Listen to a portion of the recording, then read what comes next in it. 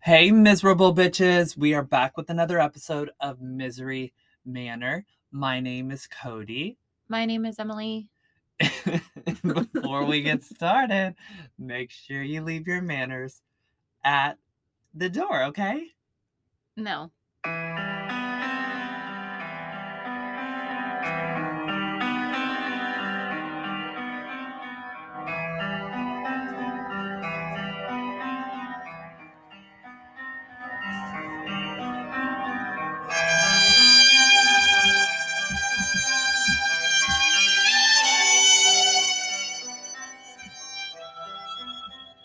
We're back.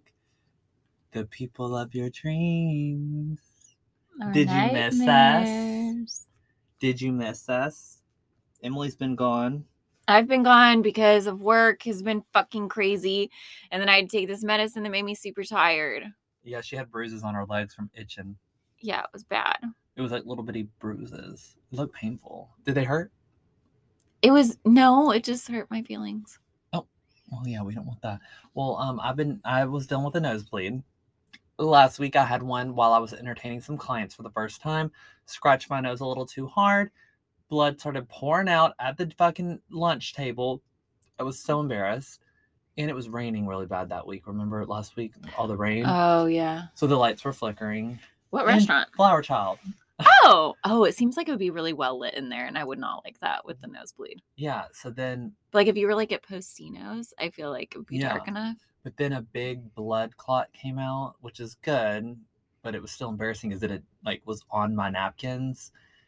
I had ice all over my face trying to restrict the blood. Did you clean your hands? No. Well, you're still at the fucking table blowing your nose. Well, I was more worried about the table than my fucking hands being clean. I mean, my nose. Huh? I was more worried about my nose than... Oh, but like, what if you guys were sharing hummus or something? We weren't. Oh, we okay. each had... And we had already ate, too. Oh, you had already eaten? Yep. Was it just you two? No, there's 5 of us. Oh my gosh. And I had never met any of them, so that was cute. But she actually emailed me afterwards. She was like, "You have such a kind and sweet soul, like never change." No, like, she really did. I'll show you. I was like, "Don't worry, I'm not gonna change." So people say the same thing about me. So meanwhile, this whole weekend I was so terrified because I don't like blood. I know. I can't look at it. I can talk about it. I just can't look at it. Yeah, but you can watch stuff with blood. Yes, I can't see it in person. Yeah. Especially nosebleeds. What are you doing down there? Nosebleeds are my least favorite. Like, I mean, yeah, because it has mucus, which is disgusting. Yeah, so... But you've never seen period blood. And that, my friend, is disgusting. Well, why don't you show me? My periods are not that bloody. But, like, you can have clots come out. Like, you can feel, like, dissension. Oh, I know. So, yeah. So, think about that just out of my nose. So, yeah, and every time I take a shower, like, if I rub my nose too hard... Yeah, because it gets, like, soft if there's, like, a scab or something in there. Oh, my God. But I think I'm doing good. Well, it's hard for, like, wet places to heal. Right. Like, that's why they don't want dogs to lick their wounds after surgery. People. Or people, yeah. You just, put a little hairdryer up there. Or some Neosporin, they said. Because that keeps it wet. Well, it still heals it, though. Oh. Because the issue is, we're talking about my damn nose. It's like, it keeps opening, so you want to just keep it shut. But anyways, we just recorded a Patreon episode, so if you want to go listen to it, be a Patreon.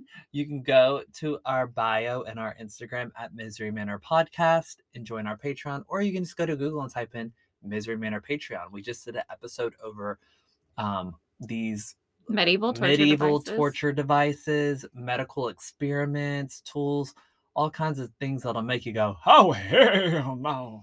Yeah, there's a lot of blood. There's a lot of nasties, and it is very interesting. So be glad that you're born not then. Or you would have been on the Spanish donkey. Was one of them. My thing was the thing up the butt. Yep. Through the... Whoa. So if you want to hear it, come on over to our Patreon. We'd love the support. It means the world. All right, well, let's get into our episode today. Is that you doing that? Yeah, that scared me. Okay, so here's our episode today. This is a wild one, so get ready, mamas. So in 1971, long before he ever met Charles Ing, Leonard Lake was in a very dark place and was dealing with many issues in his life. Okay, so whoops, I skipped ahead. I'm gonna get to that in a minute. I thought you were gonna say it wasn't recording again, and No. I was gonna leave. No, it was on the wrong. I'm gonna get to that one in a minute. So, okay, so on this episode of Misery Manor, I'm gonna start you off with a quote from our murderer. Oh, that's right. Which is Leonard Lake. So he said, quote, "What I want is an off-the-shelf sex partner." And he confessed this in one of his home videos. Like an over-the-counter one? Yeah, however he can get it. He also went on to say, "A slave. There's no way around it. Primarily a sexual slave, but nonetheless a physical slave as well."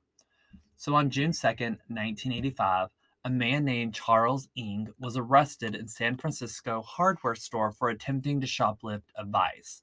For those of you who don't know what that is, it is a tool with two jaws for holding something that like something in place. Yeah, right? and like I said, it's the way I think of it. It's like if you glue like two pieces of wood or something, you can like clamp it. Right. It's like a clamp. Yeah, exactly. And it has like tension. Exactly. So it would have been any ordinary arrest that the police were used to. However, these officers at the scene ended up getting a lot more than what they bargained for. So as they arrested Charles and took him into custody, a friend of his actually showed up to pay for the tool. That man was Leonard Lake. But as police took a closer look at Leonard, they began to catch on that Leonard might be involved in something far more sinister. So the investigation soon unraveled the horrific facts that Leonard, along with his accomplice Charles, had been quietly and horrifically torturing at least 25 people in a remote cabin in Calaveras County, California, for the past 2 years. And that was only the beginning of this story, and we're about to unravel the rest. So get ready, baby. Gumdrops. I'm ready.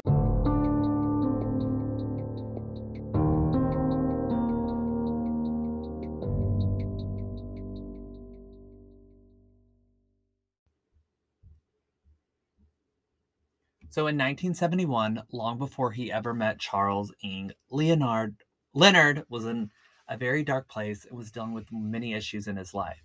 So Leonard had just been medically discharged from the United States Marine Corps following 2 tours of duty in the Vietnam War. So during his last tour, he'd suffer a mental breakdown and later was diagnosed with schizoid personality disorder, which that comes up in a lot of our cases. I know. How old was he? 1970s, so 20s. Yeah, that's like when a lot of like, I don't know about women, but like men would be diagnosed as like their early 20s. And a lot of them found out when they went off to the army about this. Right. So to preface, Leonard had been showing signs of this disorder for many, many years leading up to the diagnosis, but this was just the first time that he made the effort to do something about it, and the first time anyone has gotten close enough to him to be able to give him some sort of proper diagnosis. But like I said, the signs have been there for many, many years. In fact, ever since Leonard was a little boy, everyone who met him knew that there was just kind of something off with him. They just could not put their finger on quite what it was. They would often say like, oh, he's just going through a phase or he's just going to grow out of it. But he never did. So let's talk about his childhood. So Leonard was born on October 29th, 1945 in San Francisco, California. Now, he was often referred to as a bright child, but anywhere I looked, that was it. They never said anything else about him, just bright. What are you laughing at? That's when the ranch dressing expires on October 29th. Ew, you're weird. Emily has a thing of ranch dressing right next to her. So after his parents divorced when he was 6 years old, he and his siblings moved in with his grandmother. And things were looking up for Leonard and his siblings, and his grandmother seemed to be supporting and very loving. So although love and stability is what these children so desperately wanted and needed, his grandmother seemed to turn a blind eye and enabled a lot of Leonard's off-the-charts behaviors, and which would normally raise huge concerns for most people that saw these. So, for instance, one afternoon, Leonard's grandma walked in on him forcing his sisters to pose nude for photographs that he was taking himself. Stop. So shocked and confused, she did nothing and instead just looked the other way. Later, Leonard progressed and he became obsessed with pornography and started forcing his younger sisters to perform sexual acts on each other and on him.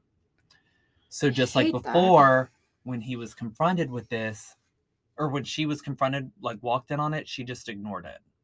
Also, Leonard soon started getting very violent. He was caught by his grandma killing mice, birds, frogs, and other small animals and dissolving them in acid. Oh, man. And then again, she did nothing about it. Okay. Do you think she was scared of him? I don't know. I think she was just kind of out of sight, out of mind. I don't want to deal with it. What happened to his mom and dad? Divorce. And then they went to live with... They went to go live with the grandma. Sorry. So with the lack of structure or punishment for these acts, Leonard was never reprimanded. And so he took these psychotic instincts and continued to evolve them into his future acts of horror, which we'll get into.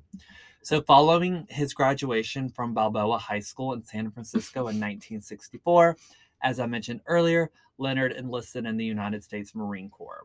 Like I said, after 2 tours as a radar electronic technician in Vietnam, Army medical tech stated that he had, quote, a delusional breakdown, and he was discharged and quickly sent back home to seek further medical attention. However, he did not follow up with any medical attention and failed to seek the proper help that he was advised that he needed. Instead, Leonard discovered a hippie commune just outside of San Francisco, and after talking with and hanging out with the community, he felt at home and found his happiness, and he felt the best he's ever felt in his entire life. So he loved it. He called them his tribe.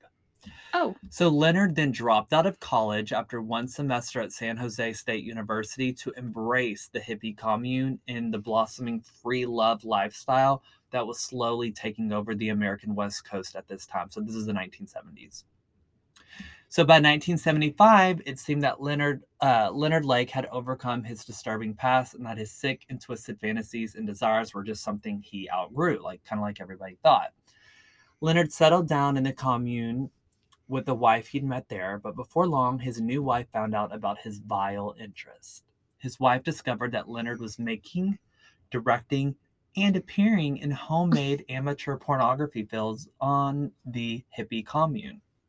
Okay. Now, this was not something that she was okay with, and she filed for divorce. With that, not only did his marriage come to an end, but his life at the hippie commune did as well, so they kicked him out. So while out of the commune, Leonard did spend a brief period in prison in 1980 after stealing a car, but despite these setbacks, Leonard managed to move into Greenfield Ranch, which was another hippie settlement in Northern California that focused on living off the land. Oh. While there, he met and married a woman named Clara Lynn Ballas, but he just called her Cricket, so we're going to call her Cricket. Her last name was Balls? Ballas, Balazs. Ballas. But again, he called her Cricket, so we're going to call her Cricket. And the two of them met at a Renaissance festival. Oh, God. So Cricket... Those are fun. So Cricket made Leonard happy in many ways, but particularly because she found his fantasies quite amusing. Oh. So when his first wife divorced him after finding out his pornographic hobby, Cricket accepted them, and she even began to star in the films herself. Hot. Leonard said this about his ideal woman, quote, "The perfect woman is one who is totally controlled, a woman who does exactly what she is told and nothing else. There are no sexual problems with a total submissive woman. There are no frustrations. There's only pleasure and contentment." Cool. So Cricket is chirping all night long, honey. So for the next 8 years, Leonard lived on the ranch with his wife and continued feeding into his deep, dark desires. After a while, as you know, people like this will continue to elevate their desires. And just like that, these amateur home videos were no longer enough to satisfy the desires that were brewing inside him. So by 1983, Leonard ditched the homemade porn videos and began to seek out and act on more sadistic fantasies. So Leonard wrote in one of his diary entries, quote, "I'm a dangerous person. Society would be worried if they knew that I existed and what I was secretly up to." So at the time in the 1980s, most Americans had paranoia concerning a nuclear war, and Leonard Lake began to believe that the world was facing an impending nuclear holocaust. Now, this is just something that he had made up in his head, right? Okay. So in order to survive this, quote, impending disaster that he thought was going to happen, Leonard started to make a survivalist bunk right on the commune. Do you remember that show, Doomsday Preppers. I never watched it because that scares me. It scared me too, but I was so interested. But these people, kind of like Leonard. Remember the bald guy you told the story about? Yeah. That's what this reminds me of. Yeah. Well, that part at least. So he started making a survivalist bunker right on the commune. However, the owner of the Greenfield Ranch was not okay with these plans and then kicked him out. It was like, you cannot do this here. Like, did they have to pay to live there? I don't know. That's what confuses me. But it kind of sounds like, right? So obviously they got word that he was making a commune, or making a like bunker is what he called it. So they kicked him out. So now he's just out and about. So, but Leonard was not defeated by this because he quickly discovered that Cricket's family owned a cabin in the woods and they were actually more than happy to rent it out to them. They were like, yeah, come on. We never really use it. We just own it. Y'all can just pay us rent. Feel free to do, whatever you need with it. And it was just kind of a lone cabin out in the middle of the woods. So finally, Leonard had the green light to continue and finish his plan. And boy, was he fucking ready. So as background, there's a novel called The Collector by John Fowles. Have you heard of it? The Bone Collector? Maybe The Bone, but it just says The Collector. Oh, no. So it tells the story of a woman named Miranda who was kidnapped and enslaved by a sexual psychopath. So Leonard was a huge fan of this book and wanted to mimic as much of it as he could. So the fantasies that he derived allegedly inspired, or from the book, inspired him to do what he did, which we're going to get into. So The Collector was so influential to his life that Leonard named this project after the book's main character, Miranda, and he called it Operation Miranda. Wow. So Leonard, according to his diary entry, he would eventually turn this bunker project into a, quote, physical setting for my sexual fantasies, security for myself and my possessions, and limited protection from nuclear fallout. So basically, this bunker was going to protect him from nuclear fallout, and he could still have his sexual fantasies. Okay. It is also believed that shortly after moving into the cabin of his dreams, that Leonard invited his younger brother Donald and his friend Charles Gunner, who had served as best man at his wedding, to Cricket. So when they got married, he was his best man. I just can't imagine this man having a normal wedding, but okay. Right. Or like a typical... Yeah, so he invited Donald and his friend Charles, so his best friend Charles. Ing? No, Charles Gunner, to this cabin, right? So whether they entered this bunker or dungeon willingly is unknown, but what is known to them is that they were killed there when they came to visit. He killed his friends? He killed his best friend and his brother. So after their his friend's brother. Yeah, well, no, his brother and then his friend Charles Gunner, who was his best man at his wedding. Oh my God. Okay, I'm confused whose brother it was. But it was his Leonard's brother. Right. Yep. So after their deaths, Leonard stole all the cash that they had on them as well as their identification. And soon Leonard began to pose as Charles Gunner. So he just wanted to steal their ID. Where's Cricky? Cricky's with them. She didn't care? No. She knew about it. So these deaths did absolutely nothing to satisfy Leonard's desires. So in 1981, he posted an ad in a survivalist magazine looking for another victim. However, what he got instead was an accomplice by the name of Charles Ing. Now, Charles Ing was very similar to Leonard Lake. So although Charles was 15 years younger than Leonard, they had kind of the same background. So as a child, Charles had developed a serious case of kleptomania, which is where you want to fire. No, steal things. Yeah. Becoming well known in his Hong Kong hometown as being a thief. So Charles eventually got expelled from British boarding school for stealing from his fellow students. However, he attempted to continue his education at the College of Notre Dame in California. Again, similar to Lake's own past, Charles only lasted one semester after being involved in a hit-and-run accident, and then he joined the Marine Corps to avoid prosecution. However, that was short-lived, and he was dishonorably discharged in 1984 for desertion. Don't look at me. I don't know what that is either. I tried to Google and I still did not understand. But that's what he got dishonorably discharged for. So in one of Charles's work chats, he said, quote, "No gun, no fun, no kill, no thrill. Daddy dies, mommy dies, baby fries." Does that mean like shooting fries? I think set them on fire. like fries. Ew.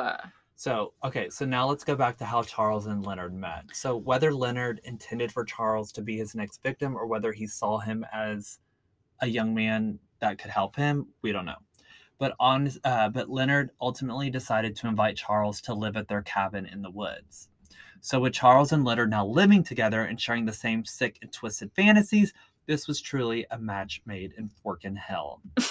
So over the next year, Leonard invited Charles into his dark world of torture, rape, murder, and the deadly duo began their infamous killing spree and stole the identities of all of their victims and like stole all of their belongings too. So like horrible. They stole the identity of their victims so that they could take out loans under their name and continue to build up their torture bunker. So between 1983 and 1985, Leonard and Charles kidnapped, tortured, raped, and murdered between 8 and 25 people, mostly women, all inside of their bunker. So the scope of their crimes is still undetermined as the total of their, like, nobody knows the true total amount of their victims.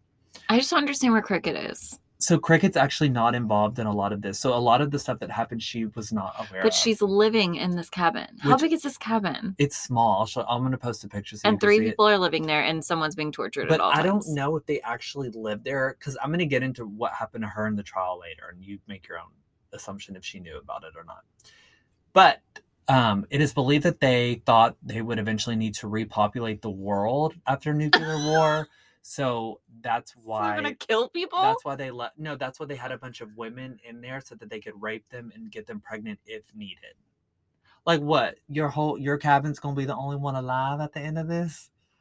So that just goes to show how mentally disturbed they are. So police remain unsure today as the true kill count, as they have only found the remains of 12 people on their property and suspect there could be at least a dozen more, judging by the 45-pound collection of charred human bone fragments they found on the property, as well as the videotapes of the rape and murder they discovered on the property. So they videoed all of their stuff.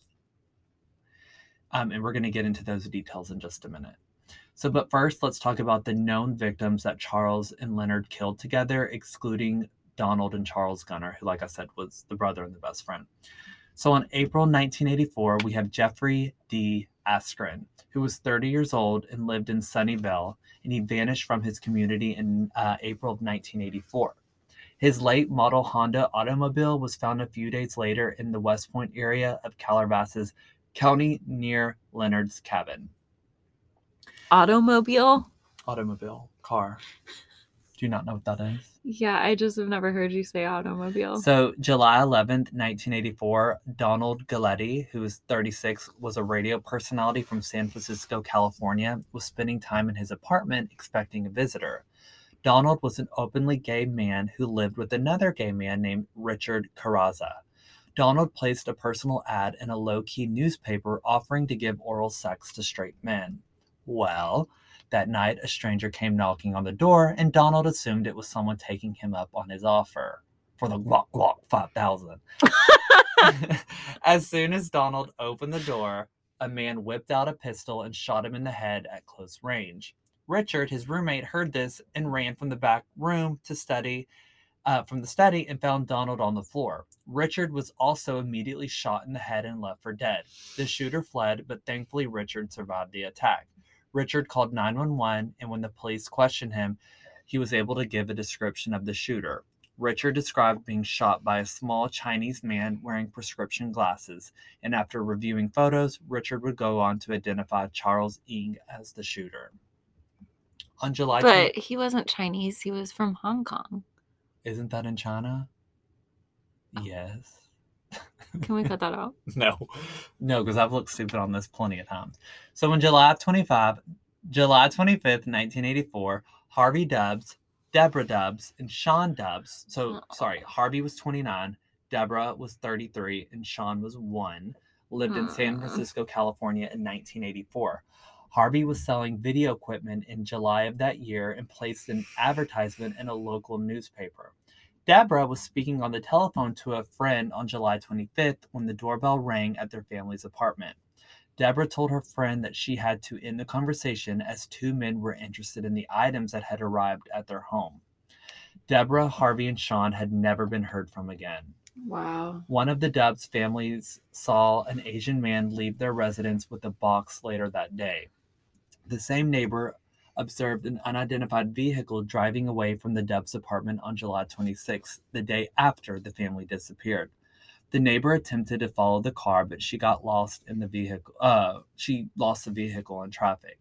A man identifying himself as Jim Bright called Harvey's employer shortly afterward and claimed that the family moved to Washington unexpectedly. The unidentified man terminated the conversation when Harvey's employer became suspicious. A receipt in Harvey Dubb's name was discovered at Leonard's compound, but the family remains have never been recovered. It is believed that Dubbs was forcibly abducted from their home and murdered at the ranch. Now, this is sad. Videotape equipment from the Dubbs San Francisco home was found at Lake's cabin. So that gave them proof that they were there. But later I'm going to say, get into this more, but the wife, Debbie, was actually on one of the videos that they found there, like of them torturing her. So in October, the baby. So I'm going to get into that, but typically they didn't do anything to the babies. They would just shoot them and kill them. Like, Jesus. I mean, that's still horrible, but yeah. So October of 1984, Randy Jacobson, 36 of San Francisco, disappeared from his Ashbury rooming house after being involved in a business deal with Leonard. November 2nd, 1984, Paul Costner, who was 40, was last seen in San Francisco, California on November 2nd. He was employed by a used car dealer at the time of his disappearance. His gold or orange 1980 Honda Prelude disappeared with him. Paul had advertised the vehicle for a sale in a local newspaper and told his fiancée that he had found a potential buyer whom he described as very weird. He said he was leaving his apartment at 7:30 to meet the buyer and would return no later than 8 to watch the television program with her that they did every night. He was never seen again, and Leonard was later arrested with Paul's car.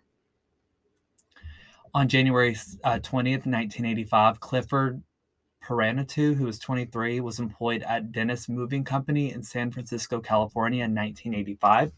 Witnesses told authorities that he often argued with one of his co-workers, who was none other than Charles Ng.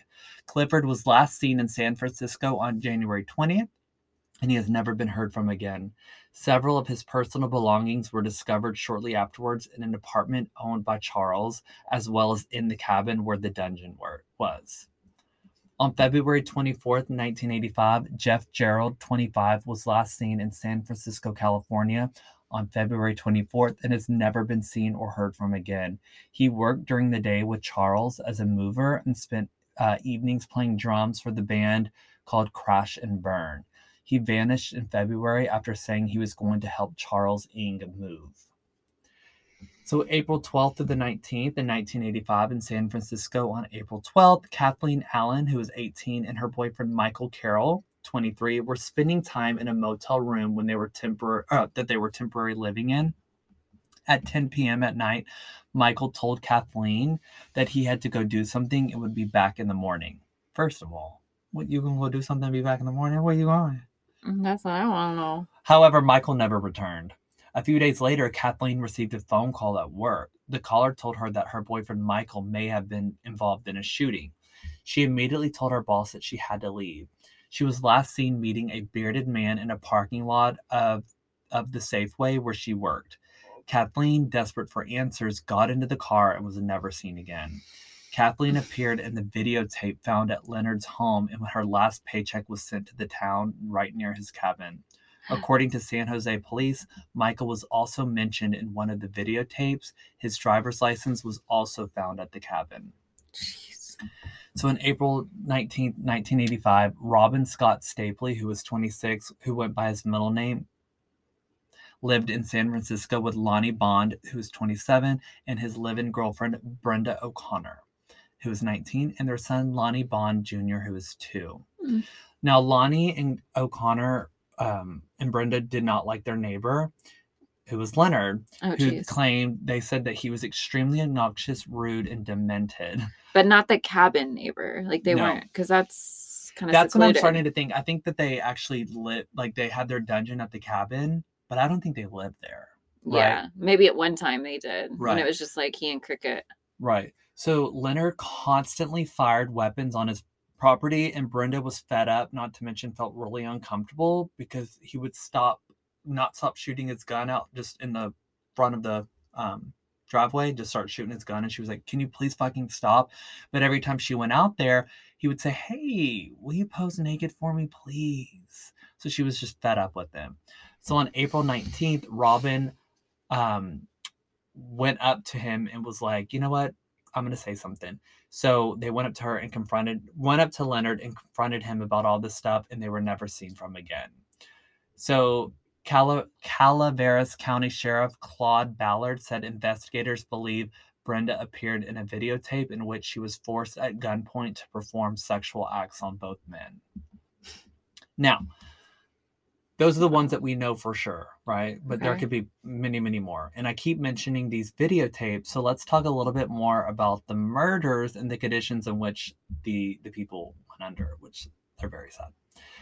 So Charles and Leonard would hold both female and male victims in a 6.5 by 3 foot cylinder block bunker, which is literally this closet that we're in. Okay. One person? Sometimes multiple at a time. Lined with a one-way mirror, which doesn't that mean they could see in, but the people inside the bunker could not see out? How do you obtain something like that? Girl, I have with only a bucket and toilet paper inside. So at least they gave toilet paper. Oh, God, I would not be able to poop. No. So following the murders, Leonard would dismember and destroy the corpse of the victims by using a method he learned as a child, which dissolving them in various chemicals and acids. Then they'd sprinkle whatever remained of them throughout the acres upon acres of land that the cabin sat on. So when the police searched the cabin and found Leonard's belongings, police also discovered these videotapes that I keep referring to of Charles and Leonard torturing and raping their victims. In many of the videotapes, the partners were made to watch their wives sexually assaulted before they were both killed. So they never did anything to the men sexually, but the men did have to watch their wives, leading up to their death. Wow. In one of the tapes, Charles is seen telling Brenda O'Connor, the lady that was mad that he kept shooting the gun, quote, the neighbor, you can cry and stuff like the rest of them, but it won't do you any good. We are pretty cold-hearted, to say the least. And this guy's in his 20s? At this time, he's like in his 30s or 40s. Okay. So in another video, he's in his 40s, yeah. Okay. So in another video, it revealed that Deborah Dubs was so violently sexually assaulted on tape that she could not have possibly survived the ordeal, like sodomized and just completely raped and beaten. And the investigators seeing the tape were like, there's no way she would have survived that. So they think that that's how she died.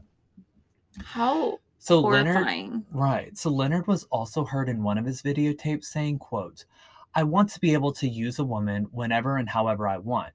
And when I'm tired or bored or not interested, I simply want to put her away, lock her up in a cell, get her out of my sight, out of my life. Okay, Leonard. Like, what the fuck? Leonard Skinner.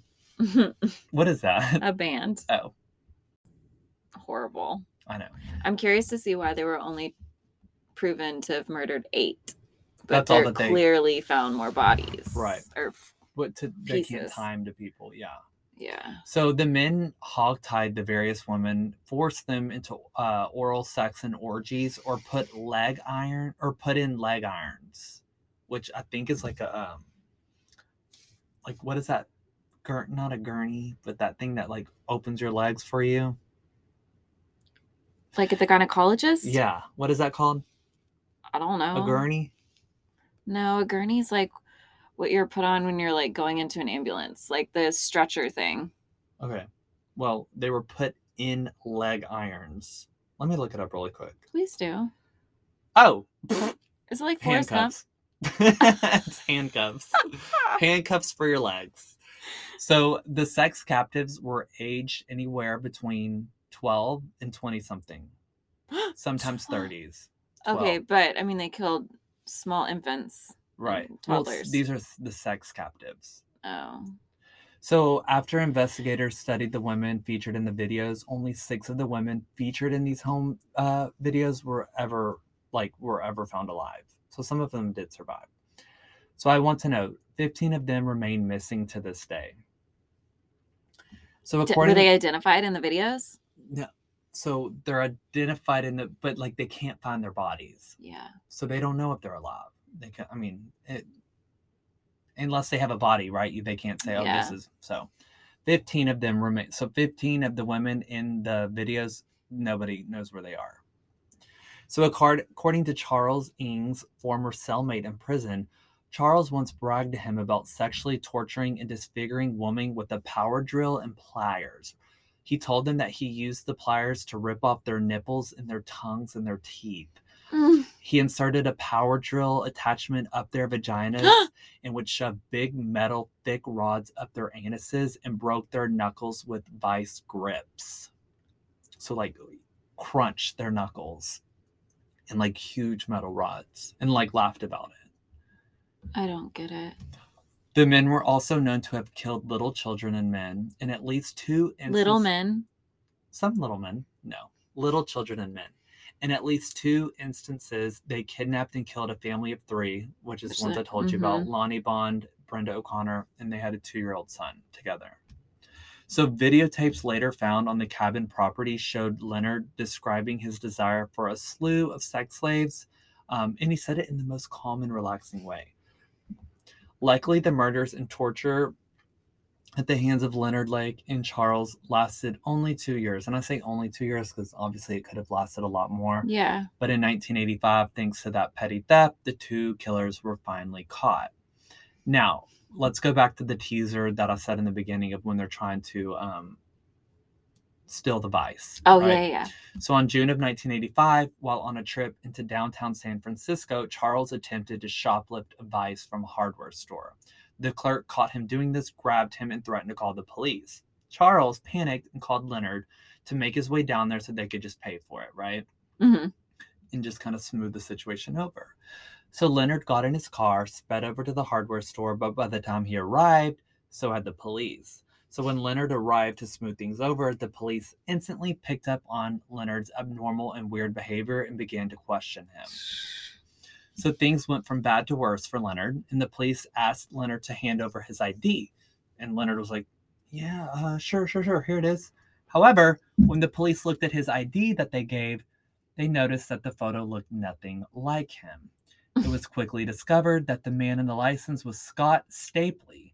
And to top it off, he had been missing for several months and was already on the police's radar.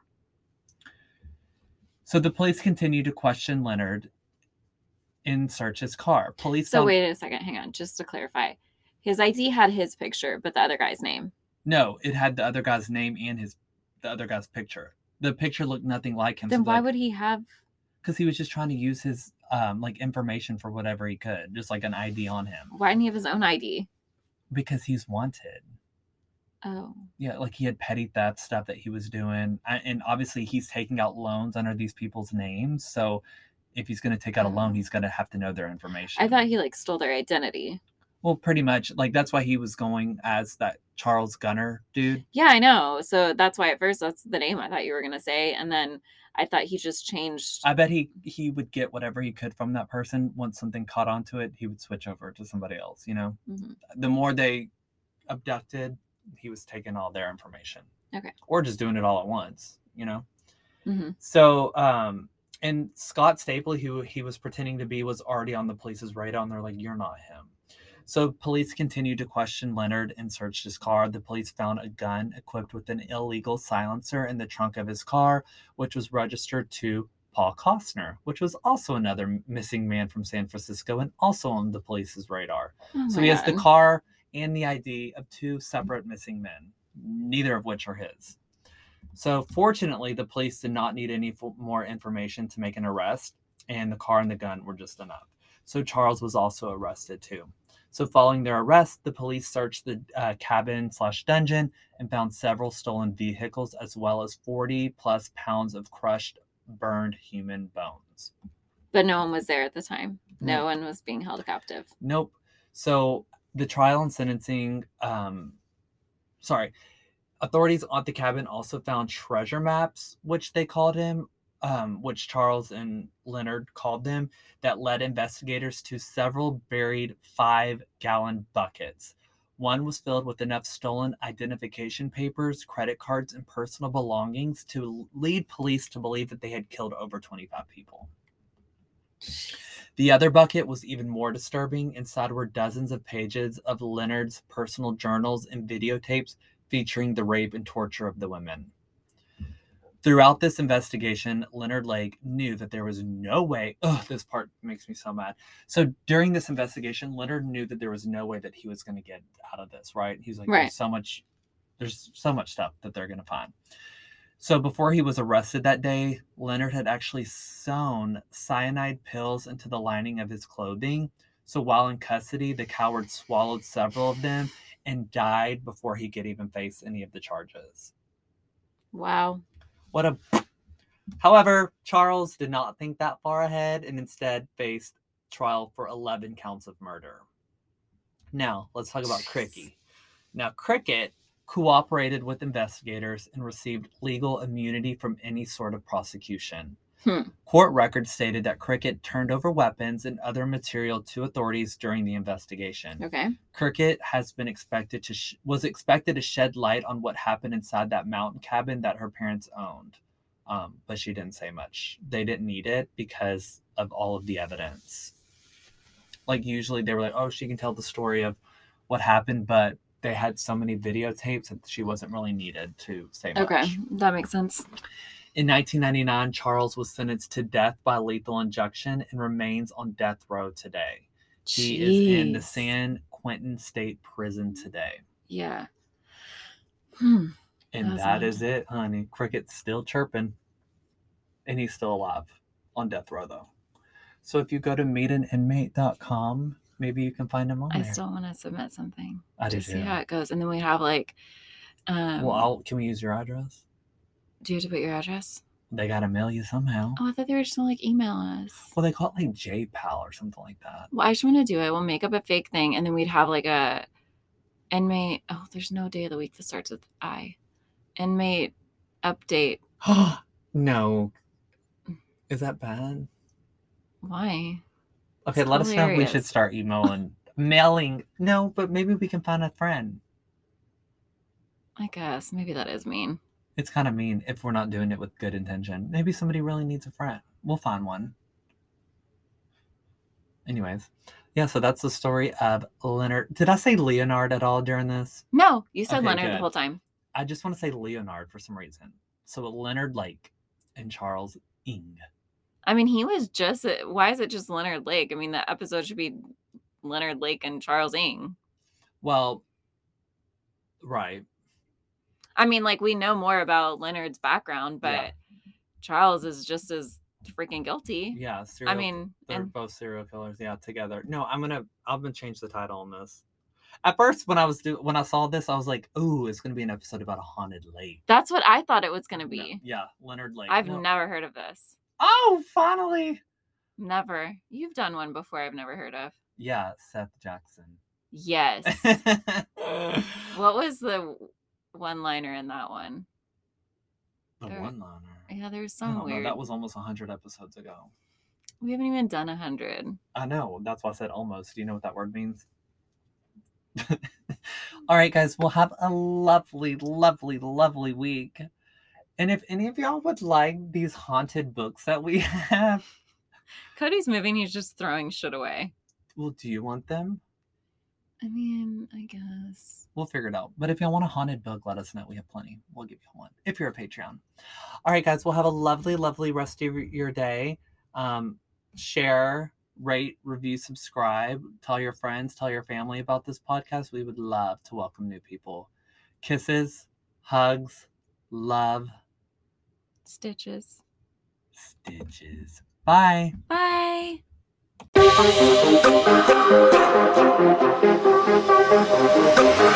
Yeah.